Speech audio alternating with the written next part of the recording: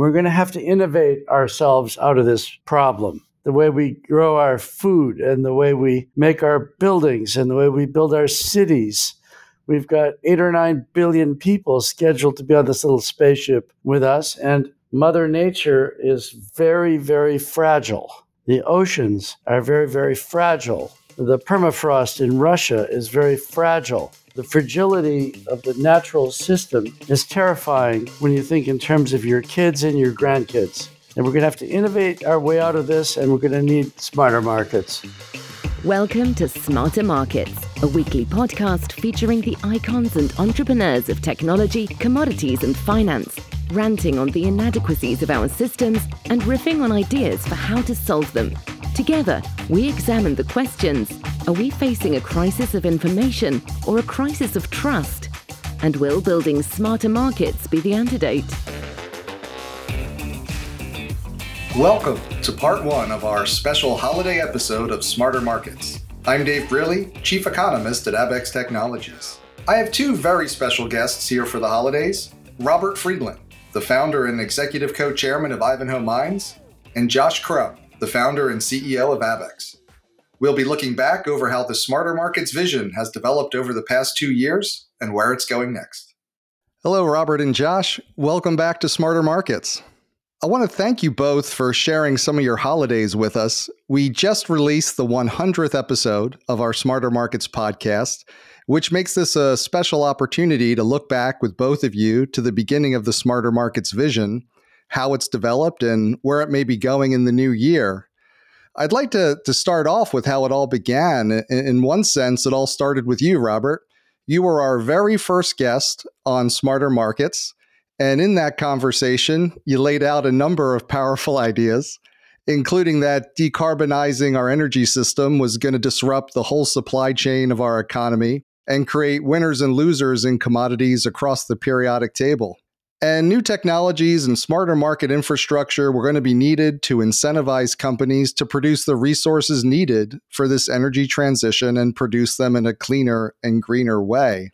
And I wanted to start by asking you, those ideas that you laid out in that first podcast, how have those ideas been received over the past 2 years? And how, if at all, is the industry acting on them? Well, it's been an interesting 2 years. We've been around the sun twice since we started Smarter Markets. And the world has changed in many ways with the ending of the pandemic, intense phase of the pandemic in the Western world.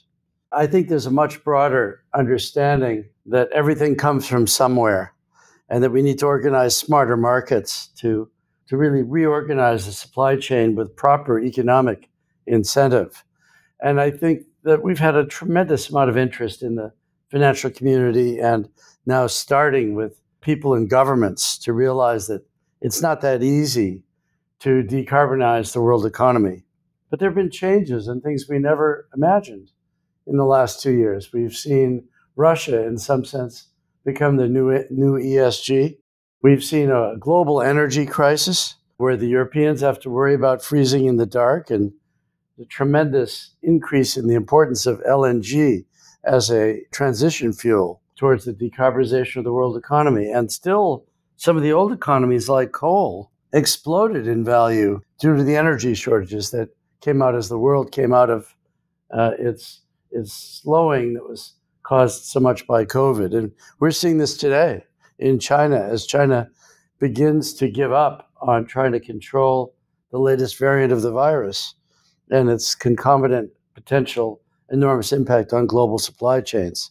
So no one can accurately predict the future, but the requirement for smarter markets and the tremendous new understanding that it's not going to be that easy to stop burning hydrocarbon and coal to green the world economy is now, I think, an idea that Smarter Markets has done a lot to sort of bring to the forefront and to get people to pay attention. And I think it's now part of the common dialogue in the financial markets. Yeah, it really is. And I'm going to want to return to that with you a little later in our conversation. My head's still spinning a little bit because it's hard to believe everything you listed has occurred in just 2 years. It feels like 2 decades worth of action having happened. But Josh, I wanted to turn to you. Just a year ago, well, a little less, at the beginning of the year, you shared on one of our podcasts, might have been episode 53, a bit of the Smarter Markets origin story. And now I'm talking about the broader Smarter Markets vision, not just the podcast in particular. We can get to that a little later.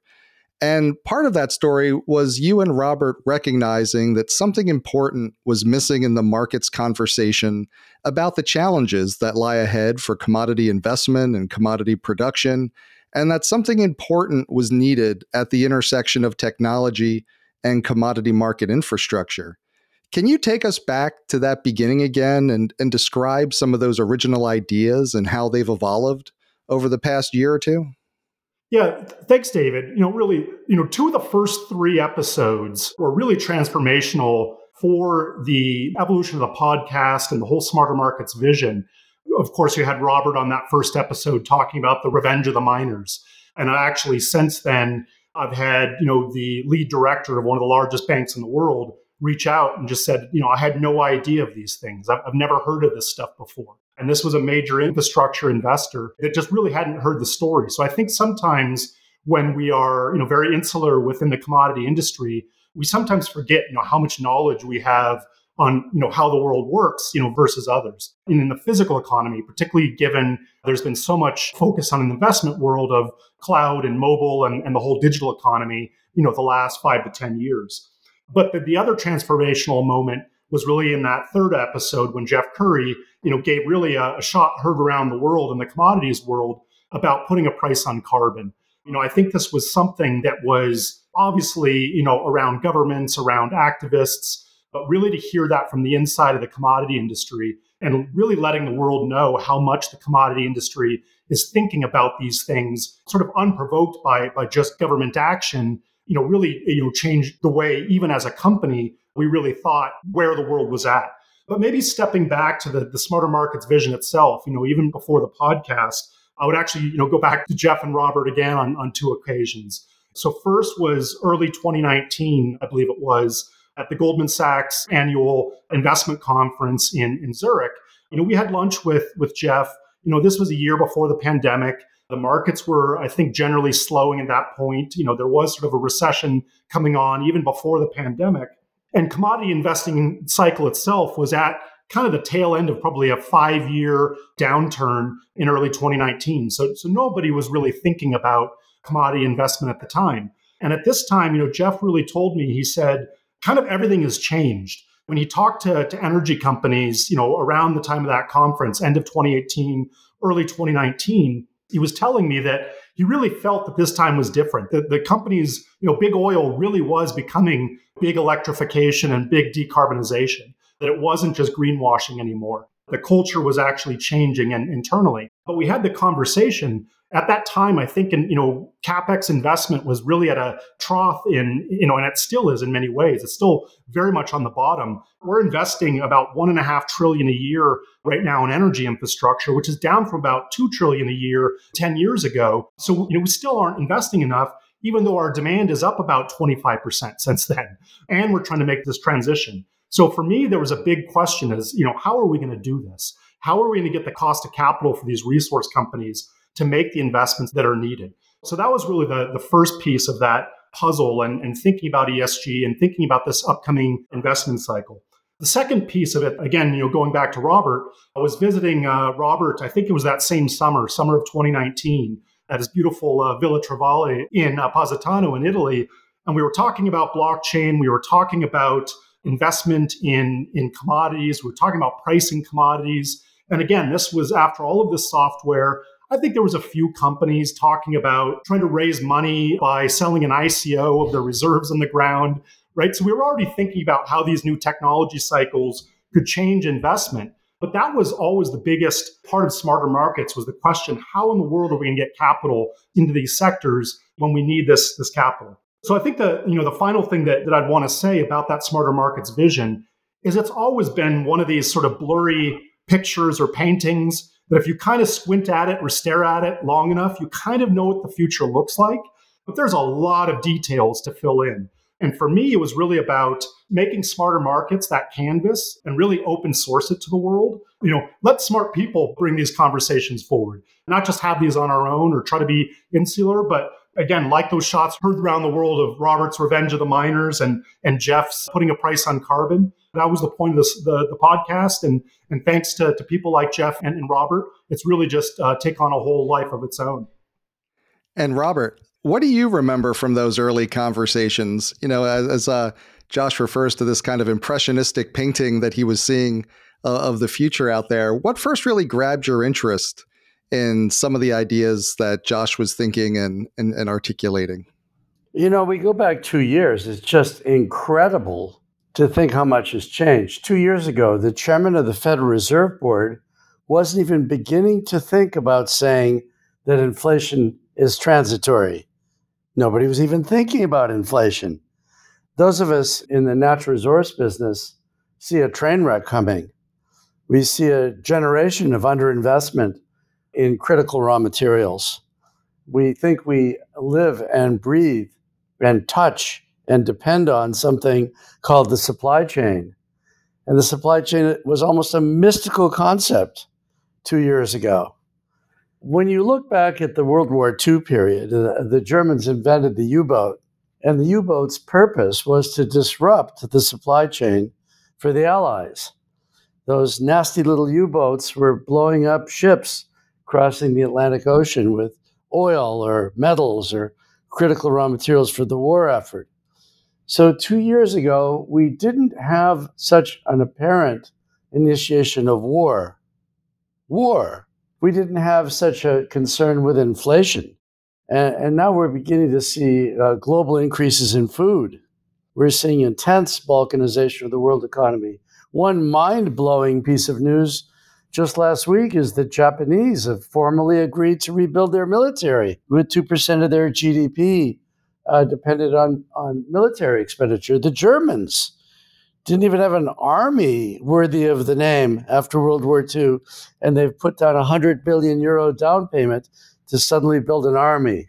So we've gone from a period of complete naivete about the supply chain. We've gone from a lot of people trying to dream about a carbon-free world without any really grounded reality in how to get there from here.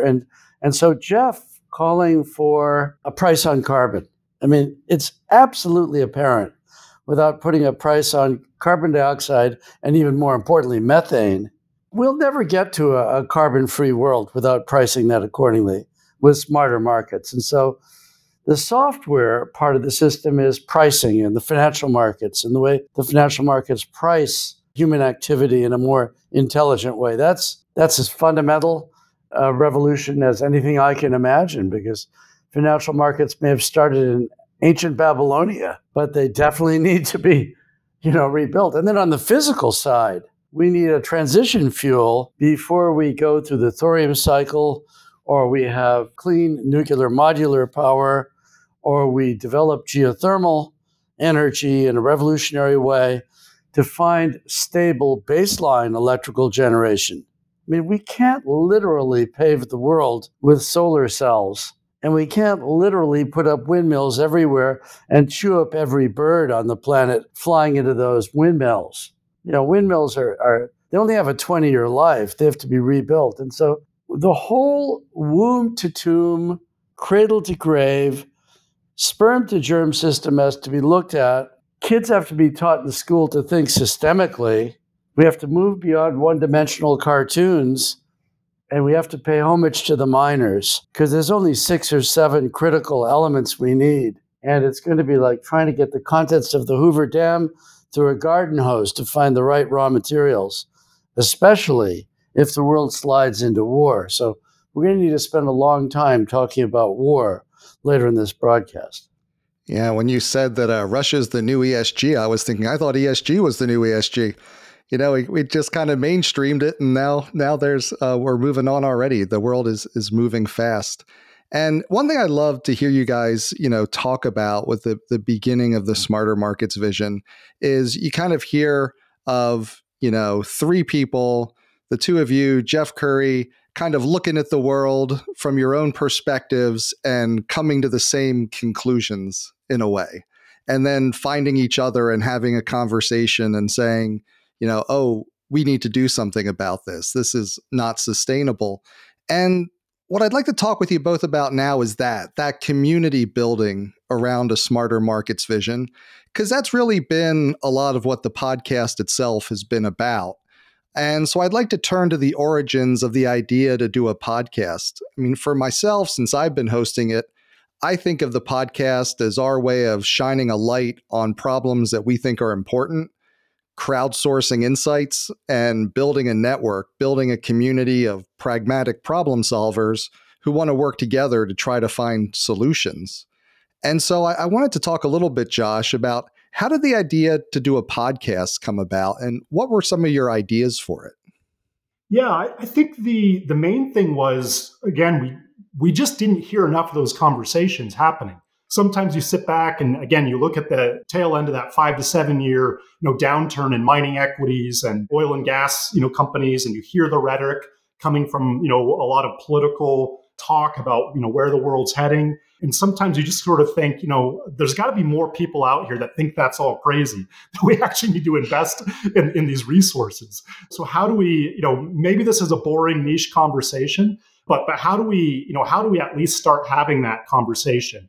And I think the other thing was really just the evolution of the podcast sort of long form conversation in the cultural zeitgeist. That really is only, obviously there's been podcasts for decades, but really where, every week people are tuning into these things, to get nuanced, difficult, information is really only only the last few years.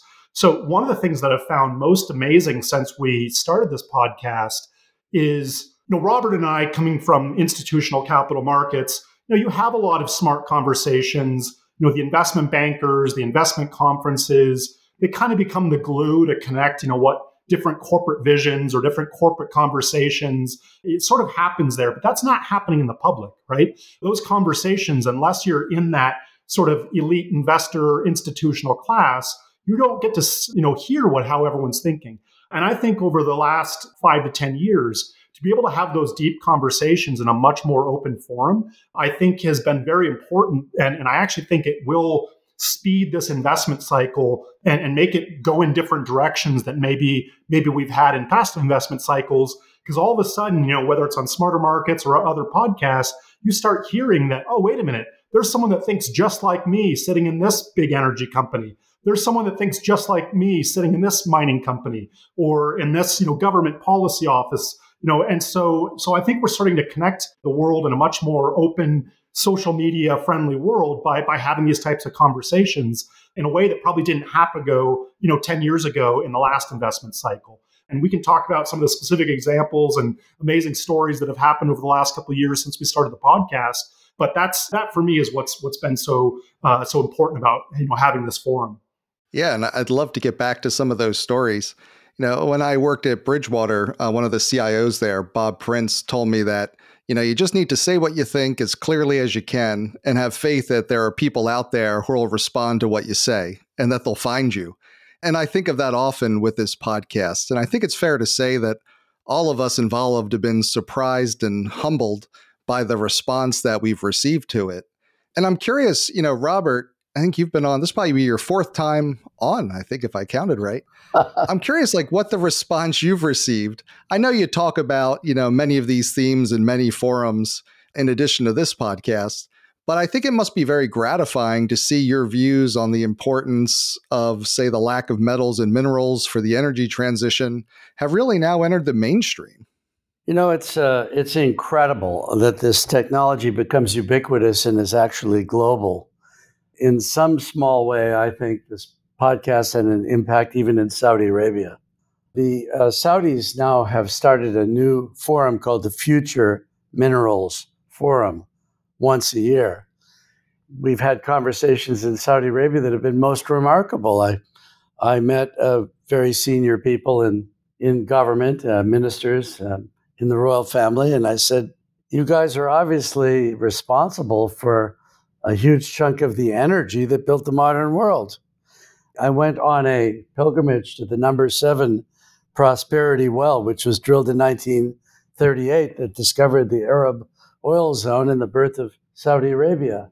And people started listening to this podcast and thinking, well, one of the most remarkable conversations I had with the most senior of ministers, I said, you guys are long all the crude oil and you're maintaining the stability of the world energy system. Why don't you buy the mining industry as a hedge?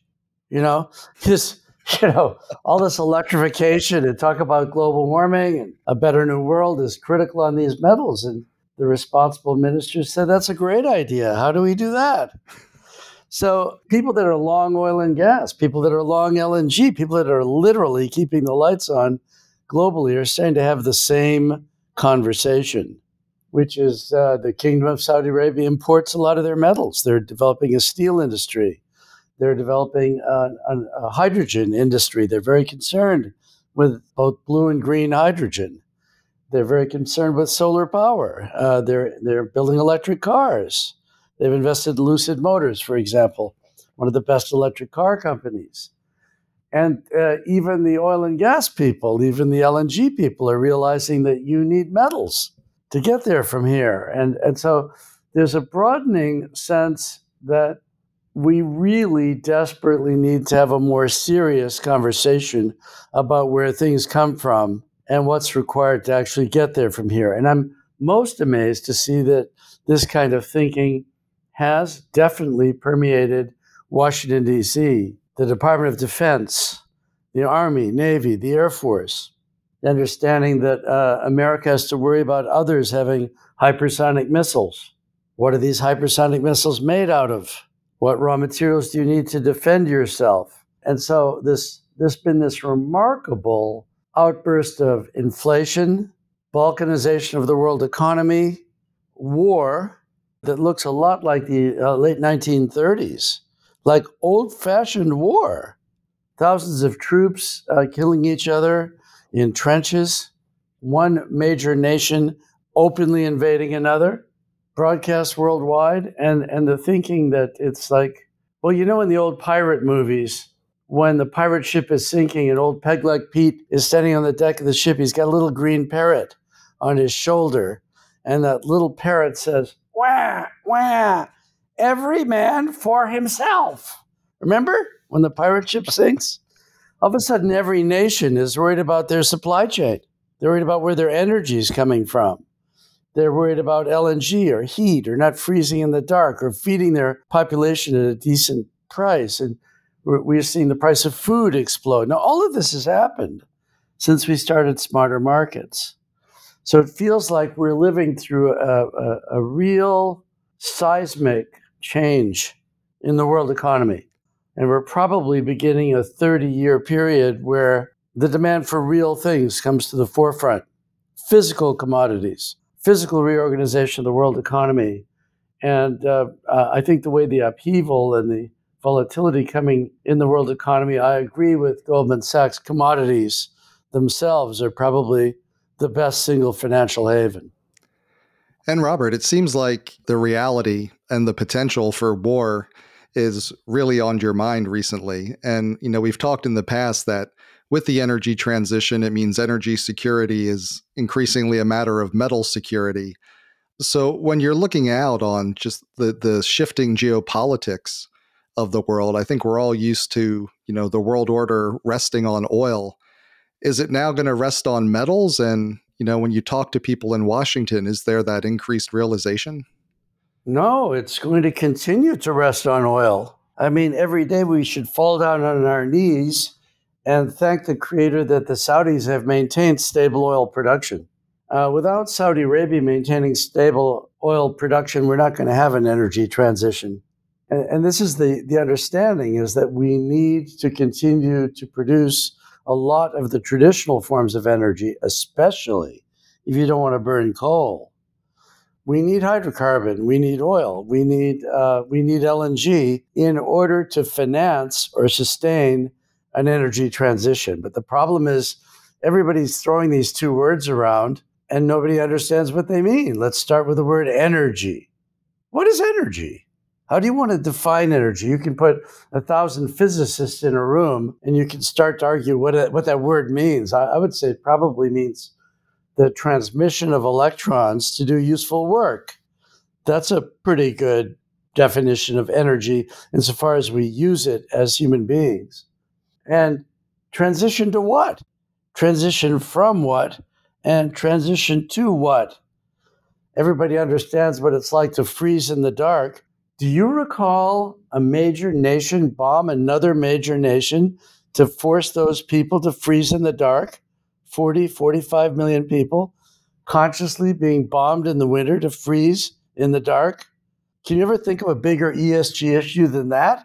And if I'm a miner, I can't go mining in Russia. Take a look at how much of the world's crust that is. And I can't mine in Ukraine with bombs falling in my head. And for other environmental reasons, there are very large parts of the crust of the earth where you have a positive water balance, where it rains more than it evaporates, where you have to worry about the sanctity and integrity of tailings dams. So we can't mine in wet places. We can only mine in relatively dry environments. And so we need more and more critical metals, but there's a smaller and smaller fraction of the Earth's crust that as miners we can raise the capital and mine. And once you start to distrust the enemy, once it's a question of the other, there's 1.3 billion Chinese that need to feed themselves. They're concerned only with the Chinese. I would do the same if I was Chinese. But that creates a lot of pucker factor for the Japanese. They have their historical reasons not to like the Chinese. They want their own supply chain for everything. And then the Koreans are caught in the middle and they say, we can't trust either of these two guys. By the way, there's two Koreas. And they both want their own supply chain. And what about the Europeans? They're going to freeze in the dark if they're not careful. They need their own supply chain. And as energy prices rise, the price of food skyrockets in Pakistan, in Egypt, in Nigeria, and we see all of Latin America becoming quite unstable. And so these are incredible changes that I believe are just beginning. More or less exactly what we saw, the sort of the fantasy that just software could solve all the world's problems without concern about the global hardware system. And so we do have inflation. We do have a balkanized world economy. We still have the overwhelming demand to green the world economy. This is not going to change. We still are concerned about global warming, and that's going to be an issue that humanity will grapple with for generations. It won't be as easy as we think. And that means there's going to be a broader and broader audience for Smarter Markets for this podcast, because you've got to get smart people talking to each other, especially those that direct capital. The ultimate capitalist was probably Stalin, you know? Stalin would say, you give me gold to mine. And 3 million people would be ordered through the direction of capital to go to Siberia and mine him gold. Capitalism works in a different way. You have to attract to people's intellect and to their sense of self-preservation, maybe beneficial self-interest. But it's apparent now if you want to protect your wealth, you don't want to own Netflix. You don't want to own Facebook. You've seen these things down 30, 40% down in a day, right? And you see these warning strokes in some of these ridiculously overvalued technology shares that are really dependent on stupid things like crude oil. I was in Boston, and I met the wife of one of the most prominent fund managers in America, one of the greatest human beings I know, somebody that directs as much capital as any human being. And it was a bad day. The Dow was down 1,000 points. It was a Monday morning. And as the wife of the fund manager came into the lobby of a building, she bumped into me and she said, I said, be careful. Your husband's having a bad day. He's down about $20 billion in market cap on his portfolio. And she said, I told him to hide in big cap oil and gas shares. And I said, that's funny. That's exactly what I told him, you know? But if you got caught in Netflix and you got caught in Facebook, there's just no place to hide. And so these kinds of disruptions are opening soon at a theater near you. And that means that getting really smart people onto this broadcast is critical. And we have created sort of a cosmic community that I can assure you reaches all the way to Saudi Arabia and other very important places. Yeah, we did some of our year-end stats for the podcast, and one of the ones that most impressed me was we had listeners in, I believe, 186 countries. At which point I had to look up how many countries there were in the world. And it seems to be a matter of some contention, but it's around 195. So I was pretty impressed how many places this little podcast has gotten downloaded to. And I couldn't agree with you more, Robert, because you paint quite a picture of like the stakes for getting this right or getting this wrong really couldn't be greater. And, Josh, I think of you as one of those people who's always out meeting new people, building new connections, working on problems. And, I'm curious, as you've been out trying to build support for this Smarter Markets vision, how's the podcast increased your ability to do that? Yeah, of course, Jeff and Robert and the early conversations were key. But one that I saw resonated with the ABEX community is the first time I was on, I talked about a concept of the 29ers. It was really a call for the entrepreneurs within the companies that perhaps think similarly to us. And of course, the 29ers, what I was really riffing on was the John F. Kennedy moonshot speech in 1962, which he said very specifically that we need to put a man on the moon before the end of the decade, which of course happened in 1969. So, I put out the call to the 29ers. Not that I think that we're going to solve all of the problems by 2030 or 2050, but understanding that building a mine like Roberts, which will be the second largest copper mine in the world, that was we talked about this last episode, a 27-year endeavor. So what we need to do is we need to get serious about doing an actual feasibility study, as a global community of what this actually means, right? And that's both the physical infrastructure and the market infrastructure. Again, tying back to that moonshot speech, a lot of the technology didn't exist when he made that speech in 1962. And I think that's a big part of this CapEx cycle too, is that a lot of the technologies that we need, again, let's assume that we've defined what transition means. And I can get to, I totally agree with Robert's points that I'll maybe riff on here in a minute. But even assuming that we know what that transition means, a lot of those technologies where we think about, direct air capture or hydrogen or some of the technologies that are going to be needed in geothermal or modular nuclear, a lot of these don't even exist yet we're expected to put trillions of dollars into them. And the last time I checked, if you look at, just sort of the culture of the banking and the heavily financialized capital markets, they're not really willing to take those types of risks on physical infrastructure that may not scale, which is very, very different than, writing some lines of code, testing fast and putting it into the wild, right? This is a very different type of R&D in physics that we need, we need to scale. So I think when we put out that call to the 29ers, again, the people that wanted to take market-based solutions to invest in these technologies and try to incentivize, capital to flow this way. Yeah, we've got a lot of amazing feedback, really from some of the biggest companies in the world, calling us to talk about our ideas and how we're going about this. I'm an entrepreneur that started a number of companies. That never happens, where these companies are calling us. You spend your whole entrepreneur life, trying to wander the hallways and try to get into certain rooms. But again, I think, that shared vision and creating that community is, I think, how we go about this a little bit different. I think that call to that riot call to the 29ers, I think has been important. And that's what we want to keep trying to do with increasing that visibility.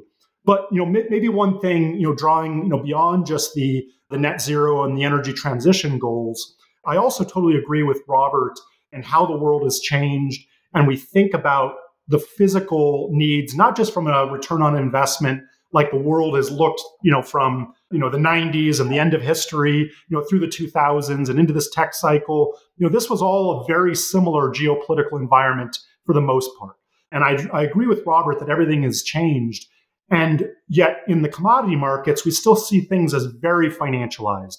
People still using the old investment models that they used 5, 10, 15 years ago.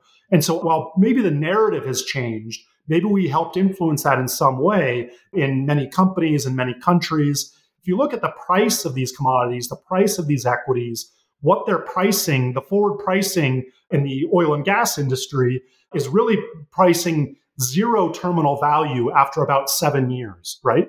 If you look at the cash, the valuations of these companies versus their free cash flow yield, they're running at somewhere between 12.5 to 15%, which means you pay back your capital in, 6, 7 years, and then they're worth nothing.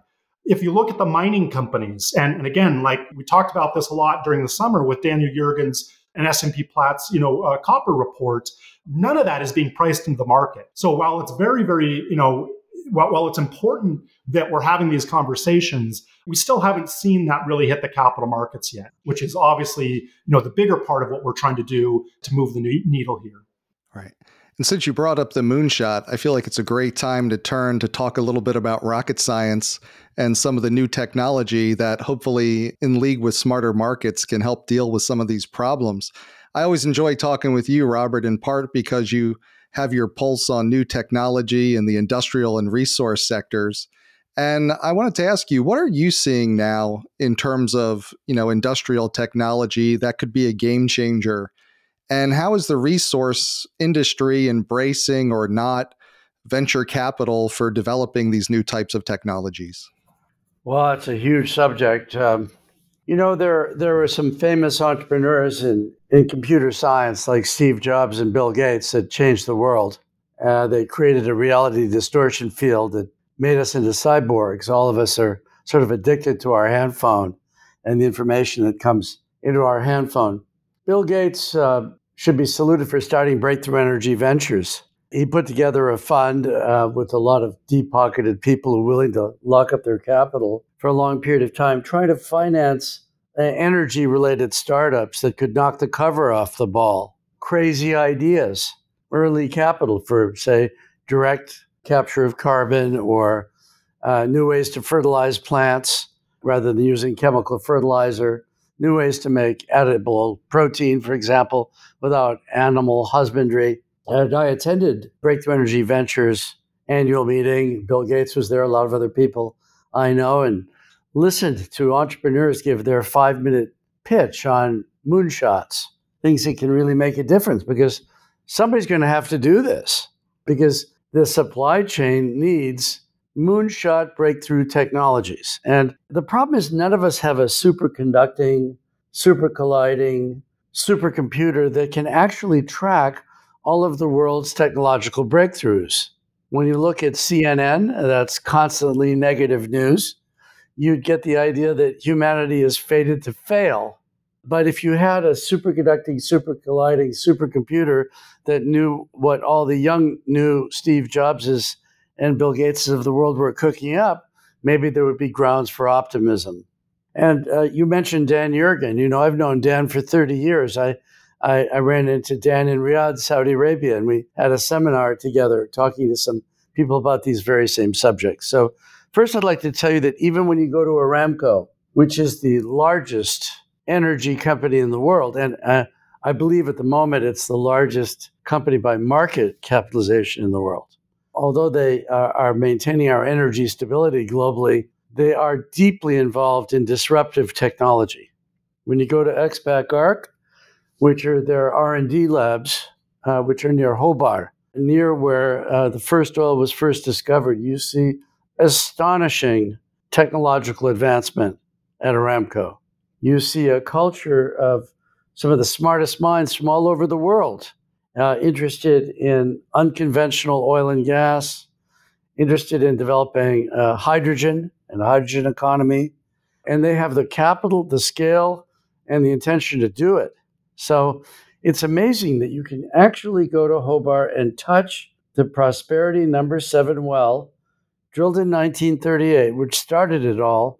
And less than a mile or two away, you can go to XPAC Arc's R&D labs, where they are looking to reinvent the future. And Saudi Arabia is actually run by extremely young people. It's a very young, dynamic new leader in His Royal Highness Mohammed bin Salman. And these people are in their 30s, and they're driving the future, even at Aramco. And so from the two ends of the spectrum, from a Silicon Valley kind of guy like Bill Gates, all the way over to people that control the largest hydrocarbon endowment, there's intensive interest in disruptive technology. And there's huge grounds for optimism that we actually can get there from here with more of these conversations. Now, we have taken an investment recently with Breakthrough Energy Ventures after a couple of years of due diligence on a new way to use electrical energy, resulting in a completely new way to crush and grind rock. That sounds like a really stupid thing, but the crushing and grinding of rock is responsible for approximately 4% or more of the world's total global warming gas. So if you want to change the world and you're worried about global warming gas, there's agriculture, there's methane from, the growing of meat, there's methane and carbon dioxide gas from the way we make cement, the way we fertilize crops, the steel industry, probably 9% of global warming gas, crushing and grinding rock, and starting to focus directly on these big industrial processes is critically important. I think we want to all recommend to everyone Bill Gates' favorite book, How the World Really Works, by Vaclav Smil. Great reading for everybody. Sort of a primer on the supply chain, where our food comes from. And so, yes, we should talk about disruptive technology. That's worth another hour or two of podcast because that's where the hope lies. We're going to have to innovate ourselves out of this problem. The way we grow our food and the way we make our buildings and the way we build our cities. We've got 8 or 9 billion people scheduled to be on this little spaceship with us. And Mother Nature is very, very fragile. The oceans are very, very fragile. The permafrost in Russia is very fragile. The fragility of the natural system is terrifying when you think in terms of your kids and your grandkids. And we're going to have to innovate our way out of this, and we're going to need smarter markets. And when it comes to the environment, we definitely need a price on carbon dioxide and methane. And I want to come back and talk with you in a little bit about some of that iPulse technology. But it's a great segue because, Josh, you're so tuned in to technology's role in helping create pricing in markets, to build better market infrastructure, better markets. And of course, the news flow recently has been dominated by the collapse of FTX and the resulting chaos in the crypto markets. So, not exactly making smarter markets there. So I was wondering to, get your thoughts on where do you see the most important role for, technology and making smarter market infrastructure right now? And have the events at FTX and in the broader crypto world, do you think helped or hindered progress in getting this new technology to work? Yeah. So one thing as we go through this conversation that I find, really, really interesting, if I want to really simplify the kind of work that Robert does and myself at Abex do, we're looking at two, very parallel systems. One is the distribution and production of energy and the real, physical, the world of atoms. And so when we talk about technology, Robert made some great points about how this cycle is a little bit different in the way people are investing in these industrial technologies. And then, of course, the way that people think about technology, particularly in capital markets over the last 10 years, of course, is software technology. And so really what we're doing at Abex is really the distribution of information, right? So these are both very similar systems in some ways and very, very different in others. But of course, what Abex is trying to do is build better information systems so that we have the right information and the right market signals to drive capital, to build better physical energy systems. So that's really where they overlap. But, getting to your question about FTX and really, that was really pegged by many people as the next sort of iteration of the software is eating the world theme, is this whole concept of cryptocurrencies and crypto markets. How is that going to change capital markets by using software? And disintermediate, a whole nother, set of services, particularly financial services. And so, I think that was the path that the world thought maybe we were on up until over the last 6 to 12 months. So, to answer your question, directly about FTX, I think that in many ways, this is a very, very good thing. I think we were starting to head down a very, very bad path with this new technology. I talked about this a little bit the last podcast I was on, where if you look at the capital markets, you've got the debt capital markets, you've got the equity capital markets. So you have, a very different risk profile as you move through that capital stack.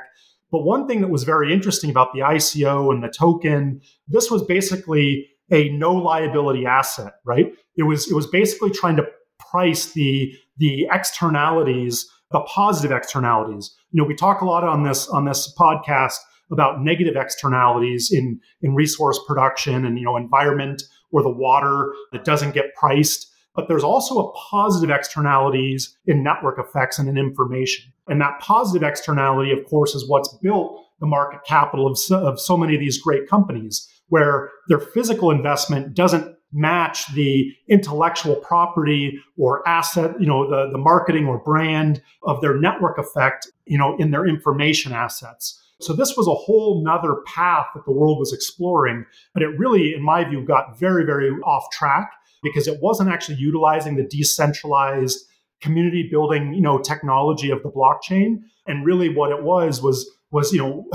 as with a lot of these technologies, it just led into a lot of grift. And in fact, the market structure of something like FTX, and we talked about this even before the collapse, it was just a terrible idea for market infrastructure. We went away from all of the work that capital markets had done to separate an exchange from a clearinghouse, from a custodian, from a broker dealer. We created all of these different regulatory and business frameworks to try to remove that conflict of interest in capital markets.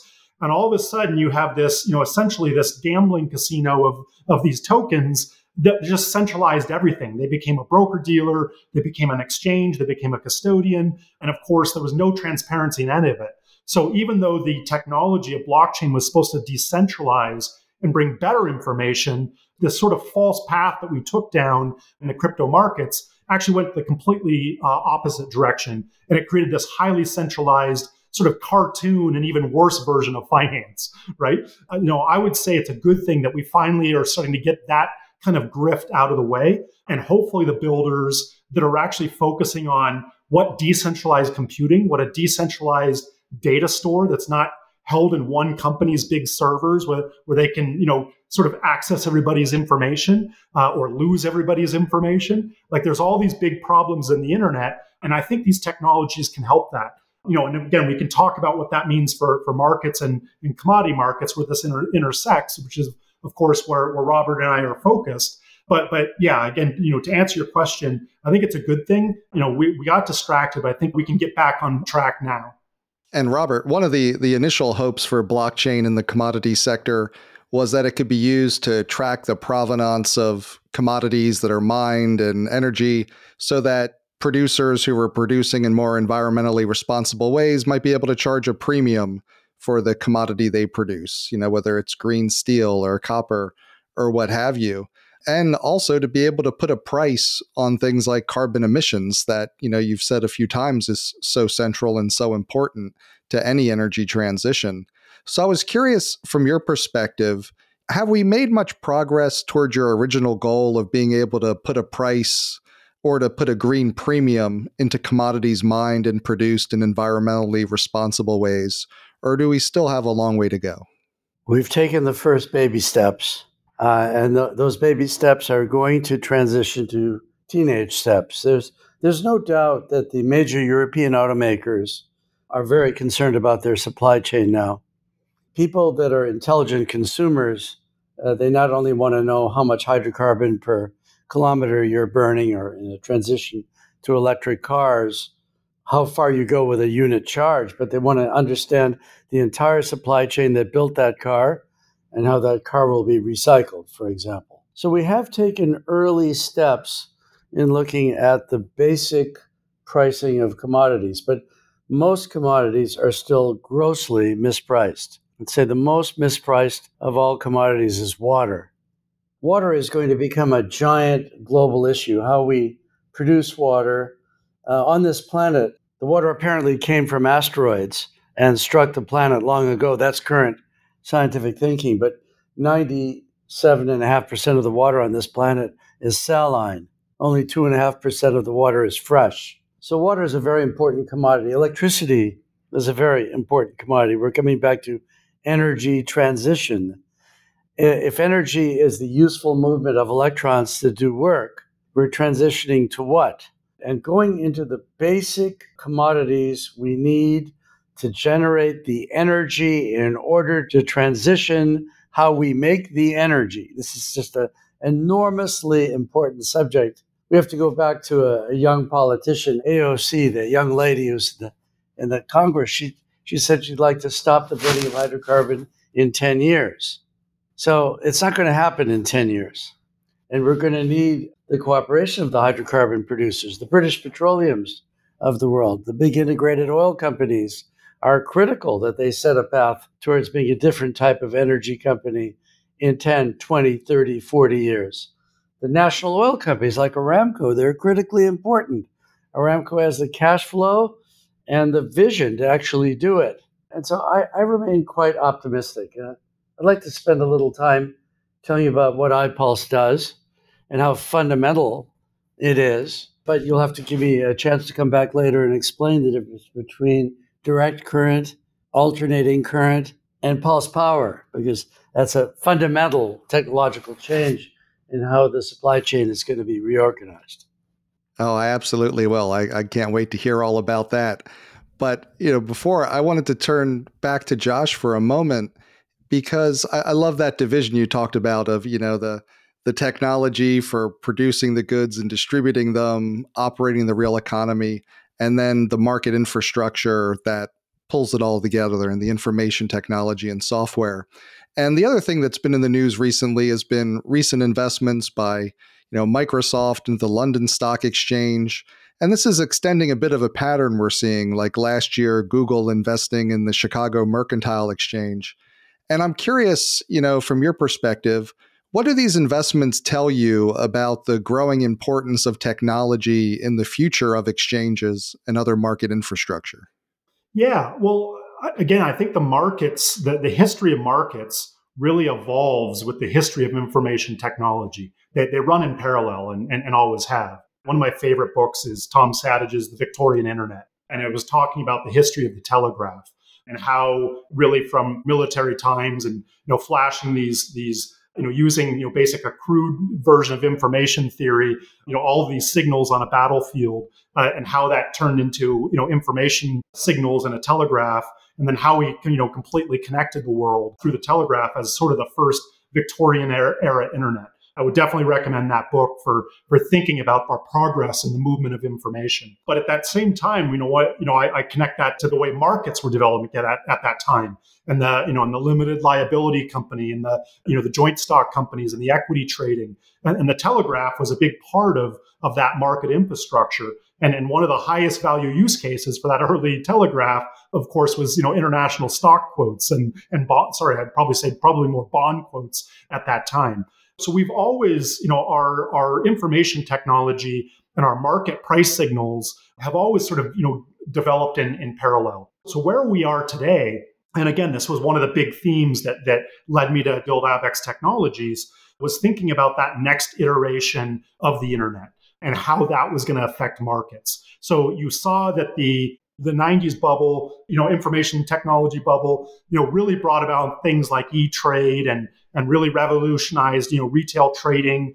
We got away from the floor trading pits for most of the exchanges. We got away from the floor trading pits and into the electronic, pricing on your screen, driving down the cost of all of that human infrastructure of settlement and trading and clearing. So we went through that whole cycle, but we think actually a whole nother cycle is going to evolve in this sort of next generation of the internet, which is what we call, the commoditization of trust. So, first we commoditized the personal computer and those, early applications. Then we commoditized through cloud and mobile these big network companies, whether it's Google and all of the advertising markets that happen in a Google ad auction. We created these network effect companies like Uber and Airbnb, which are, real-time markets that really, turn up on the mobile phone to take all of this excess inventory in the personal economy. So all of these, this growth of information technologies really has changed markets as it goes along. So to get to your question of where we see the next and why we see companies like Google investing in the CME and Microsoft investing in the London Stock Exchange, They're like everybody else. They're the data economy and the transition of the data infrastructure that's always evolving. These exchanges, it's very hard to change your technology stack within a financial institution once you have these live real-time markets. So they need to go through this very long transformation to the cloud and really upgrade their infrastructure so that you have even more real-time data available to people. So I think it's an ongoing evolution of markets that follows very, very closely to the evolution of information technology. And I'm happy to talk about where we think the next iteration goes and kind of what Abaxx is doing. And we can talk about that, a little bit later. We hope you enjoyed the first half of our special holiday conversation with Robert Friedland, the founder and executive co-chairman of Ivanhoe Mines, and Josh Crump, the founder and CEO of Abaxx. Please join us next week for the second half of the conversation. We hope you'll join us. This episode was brought to you in part by Abaxx Exchange. Market participants need the confidence and ability to secure funding for resource development, production, processing, refining, and transportation of commodities across the globe. With markets for LNG, battery metals, and emissions offsets at the core of the transition to sustainability, Abaxx Exchange is building solutions to manage risk in these rapidly changing global markets. Facilitating futures and options contracts designed to offer market participants clear price signals and hedging capabilities in those markets essential to our sustainable energy transition. Abaxx Exchange, bringing you better benchmarks, better technology, and better tools for risk management. That concludes this week's episode of Smarter Markets by Abaxx. For episode transcripts and additional episode information, including research, editorial, and video content, please visit smartermarkets.media. Please help more people discover the podcast by leaving a review on Apple Podcast, Spotify, YouTube, or your favorite podcast platform. Smarter Markets is presented for informational and entertainment purposes only. The information presented on Smarter Markets should not be construed as investment advice. Always consult a licensed investment professional before making investment decisions. The views and opinions expressed on Smarter Markets are those of the participants and do not necessarily reflect those of the show's hosts or producer. Smarter Markets, its hosts, guests, employees, and producer, Abaxx Technologies, shall not be held liable for losses resulting from investment decisions based on informational viewpoints presented on Smarter Markets. Thank you for listening, and please join us again next week.